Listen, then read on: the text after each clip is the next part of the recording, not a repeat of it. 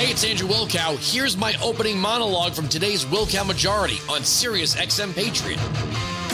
Democrats, are responding to a piece in Slate, lots of comments here, that Republicans are trying to take away the right to vote, to nullify voting, because allegedly Mitch McConnell is trying to push a piece of legislation that would take away the gubernatorial power to appoint a vacancy in the Senate instead of in a special election. Now, if you're old enough to remember this is exactly what Democrats did. Now, look, again, I'm not defending McConnell when I say this, but they did this when Mitt Romney was governor of Massachusetts and John Kerry was running. I'm not defending Mitt Romney, but Democrats pushed Romney. I don't know why he signed it into law, but okay, he signed it into law that gave away his power of the gubernatorial appointment. And then John Kerry didn't win. And then by the time Scott Brown was running, when DeVal Patrick was governor, when Ted Kennedy died, they said, no. We can't have a special election. DeVal Patrick's got to appoint a new senator. No. What do you mean? Well, Scott Brown got lucky because they didn't, I guess Ted Kennedy died within the 90-day deadline to pass a piece of legislation that would have changed the law back.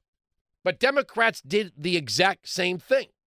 And if you want to talk about nullifying voting, look at the way the executive branch agencies operate almost autonomously on their own, doing as they please, passing regulations that are treated like law when they're not law. Democrats have no love for voting unless it goes their way. If they don't get their way at the ballot box, they go to the courts. If they can't win in the courts, they go to the bureaucracies. And then if they can't win in the bureaucracies, they go back to the states and judge shop till they change election laws as they did in 2020. That's why when somebody calls, you think the election was stolen? Yeah, yes, I do. I might not be taking up the cause of the Dominion voting machines or some places where Republican observers were not allowed to view the counts, although that's a concern. The real concern ought to be when people like Mark Elias and law firms like Perkins Coie go into courtrooms and convince judges that they should arbitrarily change election law. So ballots that otherwise would have been tossed out for being filed late in the wrong precinct, not signed, if they were filled out in assisted living facilities without witness signatures, if they were sent to third-party drop boxes 2 weeks after, well, we got to count all the ballots. No, you don't. You got to count all the legal ballots. We have election laws in this country, but the Democrats treat them like immigration laws. Well, we got people that are fleeing poverty and violence, and, if we bring them in and they, start having babies, then the baby's a citizen, we can't deport the family. Now they're going to be here for the rest of their lives, and okay. Can someone, I normally don't reach out to the phones for a topic, but is anybody that lives in an area with a high percentage of migrants coming in noticing what I've been saying for a couple of weeks now? I never saw women selling sliced fruit and other things in Ziploc bags, all with the same Cape Cod shopping cart. Those shopping carts that old ladies use? Every single subway platform, every single subway car has a woman walking around with a baby strapped to her back trying to hawk chocolate. I'd never seen this before the migrants arrived in New York City. And I would love to know what, pimp they owe their draw to. Because I don't think people just handed them chocolate and said, well, if you sell, you sell. If you don't sell, you don't sell. I'm just a charitable person. Go out there, Miss Migrant Lady, doesn't speak any English, and try to sell chocolate. Weintick 695 Patriot 957-2874. And the big one to start with, Kamala Harris in Ghana. The first African-American woman vice president goes back to her home continent, right? Because she's the first African-American woman vice president. Here she is with yet another word salad where she makes no sense yet again, speaking on the tarmac in Ghana. Cut 1. I'm very excited about the future of Africa. I'm very excited about the impact of the future of Africa on the rest of the world, including the United States of America. I don't think anybody knows what Kamala Harris is saying. Maybe her husband does, but the rest of us is just word salads. But notice we haven't seen the screaming headlines about her being the first African American vice president, woman of color, to return to the roots of her family. Now, why is that? Because for about 13 years, she's been sold by the Democrats as the first African-American this and the first African-American that and the first African-American to whatever it is. There's always, she's the first. If you don't believe me, let's take a walk down memory lane. 2010, public television, San Francisco. The interviewer is Belva Davis. Kamala Harris was putting out her first book, Cut 5.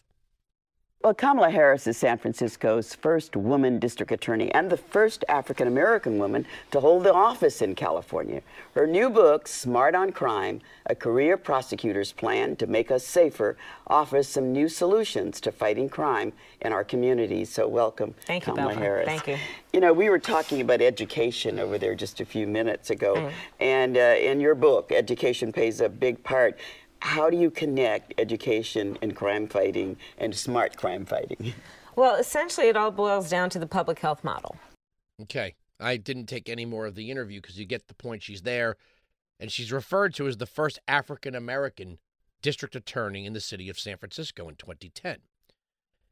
Here she is in 2012 being introduced as the first African-American attorney general in California. Cut 4. So Kamala Harris was sworn in as California's 32nd Attorney General in January of last year, and it was probably the first time that Kamala Harris, the only time that Kamala Harris was 32nd at anything in her life. She is a graduate of Howard University, Hastings School of the Law, former District Attorney of San Francisco. Here we go. Why she's a trailblazer. She's the first woman, the first African American, the first South Asian American Attorney General in our state's history. She might have been Willie Brown's 32nd girlfriend. That might be. That we'd have to check that one. But there she is. She's the first African American. Here she is in 2019. Entering the race for 2020. MSNBC. Cut 2. On this Dr. Martin Luther King Jr. Day, Senator Kamala Harris becomes the first African American to enter the 2020 presidential race. Harris is a freshman Democratic senator from California. She's the second African American female senator in U.S. history.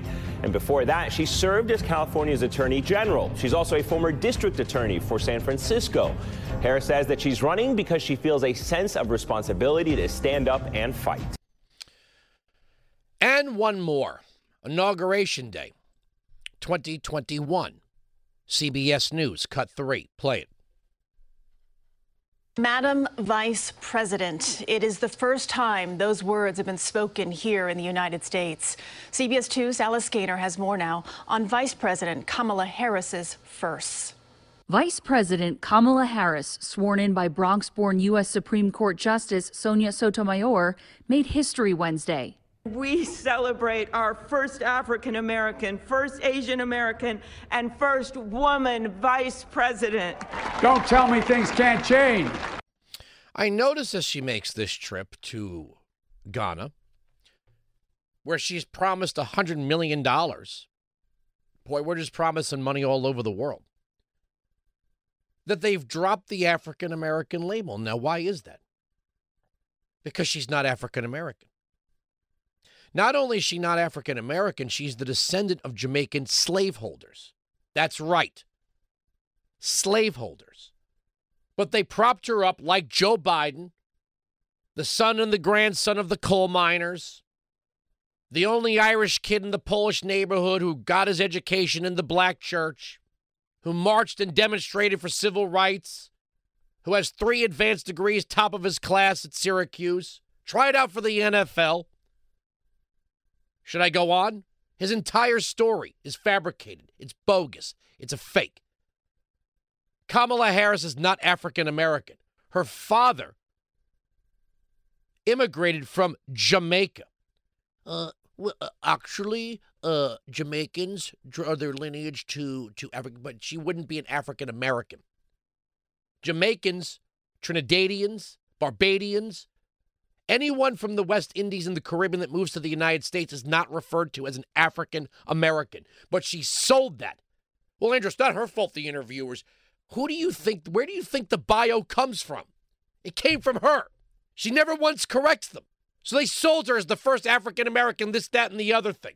Now she goes to Africa and they drop it because it's fake. Weinzig 695 Patriot 957-2874. Aren't you glad you checked the box? Sirius XM Patriot. You can join me live on the Will Count Majority, Monday to Friday, noon to 3 East, 9 to noon West, on Sirius XM Patriot, channel 125.